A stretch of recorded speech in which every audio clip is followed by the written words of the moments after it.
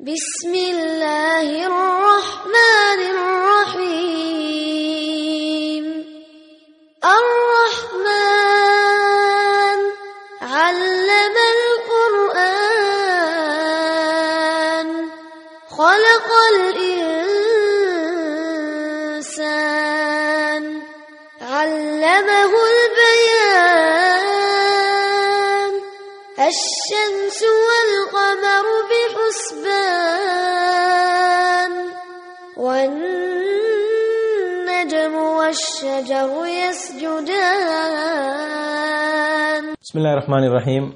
الحمد لله رب العالمين والعاقبة للمتقين ولا عدوان إلا على الظالمين والصلاة والسلام على أشرف الأنبياء والمرسلين وعلى آله وصحبه أجمعين. أما بعد رب اشرح لي صدري ويسر لي أمري واحلل عقدة من لساني يفقهوا قولي.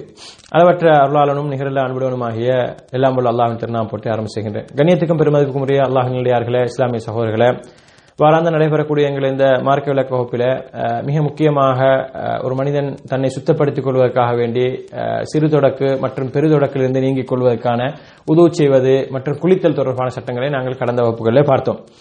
இந்த இரண்டு மிக முக்கியமான ஒரு மனிதன் தன்னை சுத்தத்திலிருந்து நீக்கிக் கொண்டு சுத்தமாவதற்கு பயன்படுத்தக்கூடிய இந்த உது மற்றும் குளித்தல் என்று சொல்லக்கூடிய இந்த இரண்டு நிலைமைகளையும் செய்ய முடியாத ஒரு சந்தர்ப்பம் ஒரு மனிதனுக்கு ஏற்படலாம். குளிக்கவும் முடியாது, உது செய்யவும் முடியாது என்ற மாதிரியான ஒரு நிலைமை ஏற்படும் பொழுது அதற்கும் இஸ்லாம் என்ன செய்திருக்கின்றது? தீர்வை தந்திருக்கின்றது. என்ன கடுமையான குளிரா இருந்தாலும் பரவாயில்ல, என்ன பெரிய நோயா இருந்தாலும் பரவாயில்ல, நீ என்ன செய்யணும்? குளிச்சுதான் ஆகணும் என்று சொல்லி இஸ்லாம் என்ன செய்யல. அப்படி ஒரு மனிதன் தன்னுடைய உயிரை மாய்த்துக் கொள்ளக்கூடிய அமைப்பிலான ஒரு வணக்க முறை இஸ்லாம் சொல்லல. இந்த மற்ற மதங்கள் இருக்கிற மாதிரி இந்த என்ன செய்யறது, தீ மிதிக்கிறது, தன்னை தானே வருத்திக்கிறது, இந்த என்ன சாமி ஆடுறோம் அது இதுன்னு சொல்லி தன்னுடைய உடம்பெல்லாம் இந்த என்ன குத்தி கொள்றது, இந்த மாதிரியான முறைகளை இஸ்லாம் சொல்லல. இஸ்லாத்துக்கு வெளியே இருக்கக்கூடிய தங்களை முஸ்லிம்கள் சொல்லக்கூடிய ஷியாக்கள் அதெல்லாம் செய்வாங்க. என்ன குத்திக்கிறது, வெட்டிக்கிறது, தலையில ரத்தம் எடுக்கிறது, இந்த தலையை வெட்டிக்கிறது, ரத்தம் வர வைக்கிறது, இந்த மாதிரியான வேலையை செய்வாங்க. ஆனா இஸ்லாம் என்ன செய்யணும் சொன்னால், மனிதனை கண்ணியப்படுத்தி மனிதனுக்கு கஷ்டம் என்று வரும் பொழுது, மனிதனுக்கு சிரமம் என்று வரும் பொழுது அங்கே தன்னை மாய்த்து கொண்டு இபாதத் செய்ய வேண்டும் என்று சொல்லி இஸ்லாம் ஒருபோதும் விரும்பவில்லை. இதுக்கு நாங்கள் பல வரலாறுகளை பார்க்கிறோம். இஸ்லாத்துல ஒரு முறை ரசூலுல்லாஹி ஸல்லல்லாஹு அலைஹி வஸல்லம் அவர்கள் ஜும்மாவுடைய குத்பா முக்கியமா சொல்ல வேண்டும் என்று சொல்லுகின்றேன் சொன்னால், சிலர் இந்த கடமைகளை இந்த மாதிரியான வழிகாட்டுகளை செய்யறதில்லை. ஏன்னு சொன்னால் என்னமோ இஸ்லாம் இதெல்லாம் நம்ம செய்ய வேண்டியதில்லை. உதாரணத்துக்கு இந்த பிரயாணத்துல சிலவங்க என்ன செய்ய மாட்டாங்க? கஸ்ர் செய்ய மாட்டாங்க, ஜம்மு செய்ய மாட்டாங்க. என்னன்னு சொன்னா நம்ம நல்லா தானே போறோம், ஏசில போறோம், நல்லா வசதியா போறோம், பிளைட்ல போறோம் அப்படின்னு சொல்லி. அன்புக்கும் பெருமதிக்குரியவர்களே, பிரயாணத்தில் ரசூலுல்லாஹி ஸல்லல்லாஹு அலைஹி வஸல்லம் இப்படித்தான் செய்தாங்கன்னு சொன்னா அதை செய்யறது சுன்னத்து. அதான் சுன்னத்து. பிரயாணத்துல சுன்னத் தொழுகைகளை ரசூலுல்லாஹ் தொழலன்னு சொன்னா அது தொழாமையே தான் சுன்னத்து. தொழுகிற சுன்னத்து கிடையாது. எதை தவிர ஃபஜ்ருடைய சுன்னத்தையும் இரவு தொழுகையும் தவிர, வித்ரையும் தவிர, இதை தவிர மற்றதையும் ரசூலுல்லாஹி ஸல்லல்லாஹு அலைஹி வஸல்லம் தொழல. அப்ப எனவே இந்த மாதிரி இஸ்லாம் எங்களுக்கு எதையெல்லாம் காட்டியிருக்கின்றதோ, எதையெல்லாம் சலுகையா தந்திருக்கின்றோ அதை நாங்கள் என்ன செய்யணும்? பயன்படுத்தணும். அப்ப அதை பயன்படுத்தாம எங்களை நாங்கள் வருத்திக் கொள்வது இஸ்லாத்தின் வழிமுறை கிடையாது.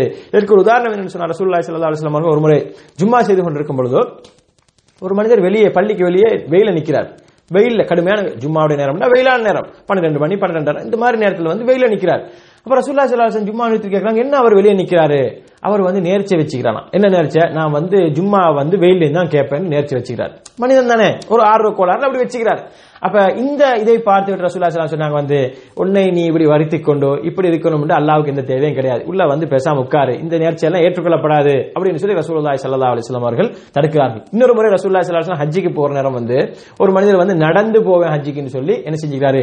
நேர்ச்சி வச்சுக்கிறார். இன்னைக்கு சிலவங்க சாகசம் செய்யறாங்க இல்லையா, ஐரோப்பால இருந்து பைஸ்கில்ல வந்தோம் ஹஜ்ஜுக்கு, இதை நம்ம முஸ்லீம்கள் எல்லாம் பேஸ்புக்ல அதுல இதுல எல்லாம் பாருங்க வீரர்கள் என்ன இதுல இதை வைத்து, அதாவது இதால என்ன அவருக்கு என்ன 10 ஹஜ் செஞ்சு நன்மை அடிச்சிருமா அல்லாஹ் கொடுத்துருவானா? அப்படி ஒண்ணும் கிடையாது. அதாவது தன்னைத்தானே வருத்தி கொண்டு அதாவது அதுல ஏதாவது அவர் உலகத்துக்கு சமாதானத்தை காட்டுவதற்கு, உலகத்தை கொஞ்சம் திரும்ப வைப்பதற்கு, நான் முஸ்லீம் அல்லாதவர்களுக்கு ஒரு அது ஒரு ஏதோ ஒரு வகை தாவாவா இருக்கணும், அவருடைய நியத்தை பொறுத்து அந்த மாதிரியான எண்ணத்துல செய்திருப்பான்னு அது வேற விஷயம். ஆனா அது இல்லாம தன்னைத்தானே வருத்தி செய்தால், சிலவங்க நடந்து வந்து சொல்லுவாங்க ஹஜ்ஜுக்கு, இப்படி நடந்து வந்தால் நன்மை கூடும் என்ற அமைப்புல நன்மை அல்லாஹ்வுக்கு இரட்டிப்பாக்கி தருவான் அமைப்புல எங்கேயுமே இல்லை. அப்படி நடந்து போன ஒருத்தர் வந்து அவரை பார்த்து ரசூலுல்லாஹ் கேட்கறாங்க, ஏன் நடந்து வரீங்க, வானத்து வரலாமே அப்படின்னு கேட்ட நேரத்தில் வந்து அவர் சொல்ல, இல்ல நான் வந்து நடந்து போய்த்து ஹஜ் சேர்த்து நேரத்தை வச்சுக்கிறேன்னு சொல்றாங்க. அப்ப ரசூலுல்லாஹ் சொல்றாங்க வந்து உன்னை நீயே இப்படி வருத்தி கொண்டு இப்படி செய்யணும்னு சொல்லி அல்லாஹ் தஆலா விரும்பல, அல்லாஹ் தஆலாக்கு எந்த தேவையும் இல்ல உன்னை நீ வருத்திக்கிறதுல, பேசாம நீ இந்த நேர்ச்சியை விட்டு போட்டு ஏறிப்போ அப்படின்னு சொல்லி ரசூலுல்லாஹி ஸல்லல்லாஹு அலைஹி வஸல்லம் அவர்கள் வழிகாட்டியை நாங்க பார்க்கிறோம். எனவே அன்புக்கும் பெருமைக்குரியவர்களே,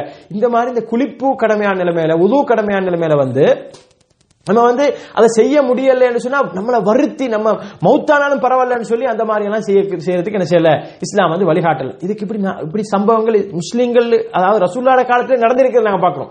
ஒரு முறை ஒரு பிரயாணத்துல வந்து கடல் பிரயாணத்துல போறாங்க சஹாபாக்கள். கடல் பிரயாணத்துல ஒரு கடுமையான குளிர்காலம், அந்த காலத்துல வந்து போகும்போது ஒரு முறை ஒரு சஹாபிக்கு என்ன செஞ்சுட்டு, கடல் பிரயாணத்தில் இருக்கும்போது அவருக்கு வந்து குளிப்பு கடமையாயிட்டு. குளிப்பு கடமையாயினா இந்த மக்களுக்கு வந்து அந்த போனவங்களுக்கு என்ன செய்யல, தயமம் செய்யறதுடைய சட்டம் தெரியல. கடுமையான குளிருடைய கடுமையான குளிரோடு வந்து என்ன செய்யறாங்க, இவங்க கடல் பயணத்தில் இருக்கிறாங்க.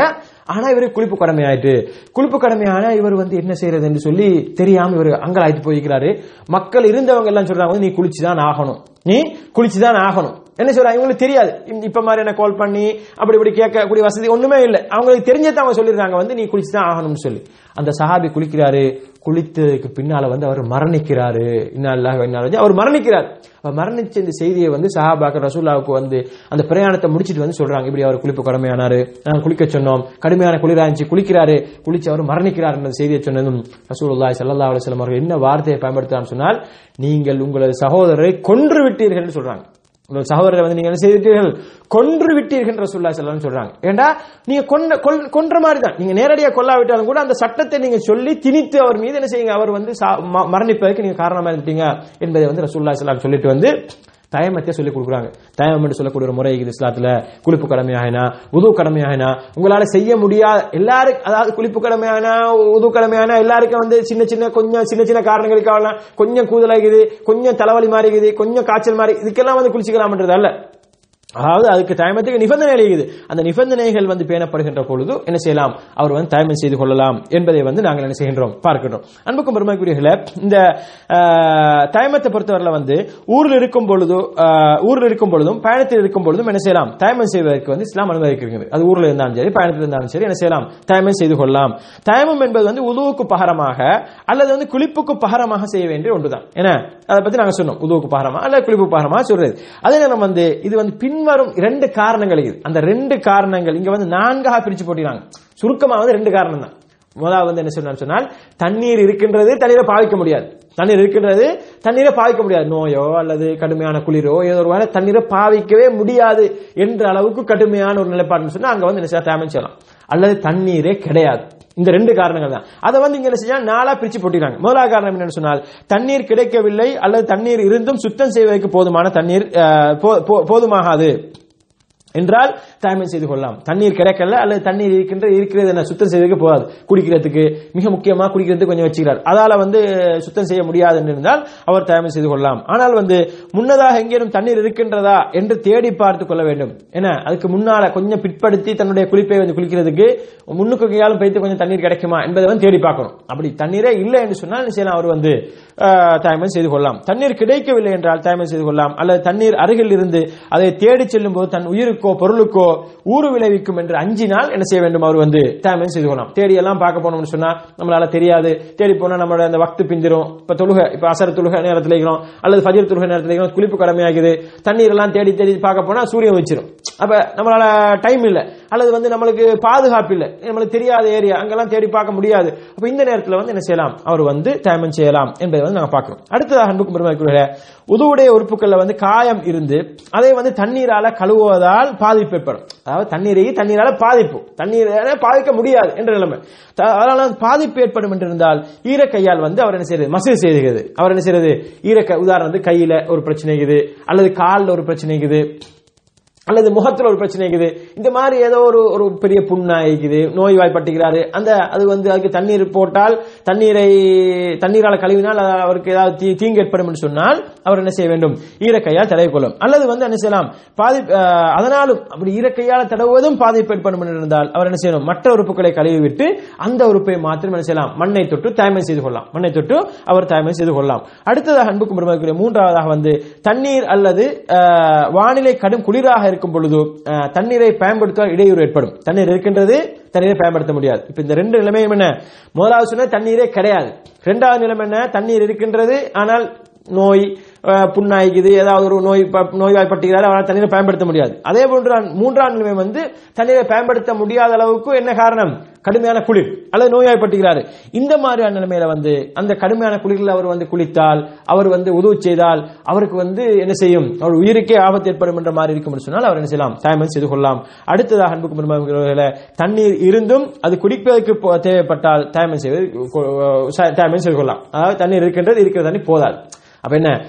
ஒன்னாவது வந்து தண்ணீரே கிடையாது, அல்லது தண்ணீர் இருக்கின்றது, தண்ணீரை பாவிக்க முடியாது. காரணம் என்ன? ஒன்று வந்து நோய், அல்லது வந்து கடுமையான குளிர், அல்லது வந்து என்ன இருப்பது கொஞ்சம், தண்ணீர் இருக்கின்றது கொஞ்சம், குடிப்பதற்கு மாற்ற முடியாது. அப்ப என்ன செய்ய முடியாது? அவருக்கு வந்து அந்த தண்ணீரால வந்து உதவி செய்யவோ, அந்த தண்ணீரால் அவர் குளிக்காமல் என்ன செய்யலாம்? அதற்கு பகரமாக அவர் தயமம் செய்து கொள்ளலாம் என்பதை நாங்கள் பார்க்கின்றோம். எனவே சுருக்கமாக சொல்லப்போனா ரெண்டு காரணம் தான். ஒன்று வந்து தண்ணீரே கிடையாது, அல்லது தண்ணீர் இருக்கின்றது, தண்ணீரை பாவிக்க முடியாது. இப்ப கடல்ல பயணம் போன நாங்கள் சொன்னோம் இல்லையா, சஹாபா கடல்ல பயணம் போனால தண்ணீர் இல்லையா, கடல்ல வேண்டிய தண்ணி இருக்குது, தண்ணி எடுத்துக்கலாம். ஆனா பிரச்சனை என்னன்னு சொன்னால் அவங்களுக்கு வந்து தண்ணீரை பயன்படுத்த முடியாத அளவு கடுமையான குளிர், அப்ப அல்லது நோய்வாய்ப்பட்டுகிறாங்க, அல்லது வந்து இருக்கிற கொஞ்சம் தண்ணீர் வந்து குடிப்பதற்கு மாத்திரம் தான் இருக்குது. இந்த மாதிரி ஒரு நிலைமைக்கு சொன்னால் அவங்க என்ன செய்யலாம்? தயமம் செய்து கொள்ளலாம் என்ற விஷயத்தை நாங்கள் பார்க்கலாம்.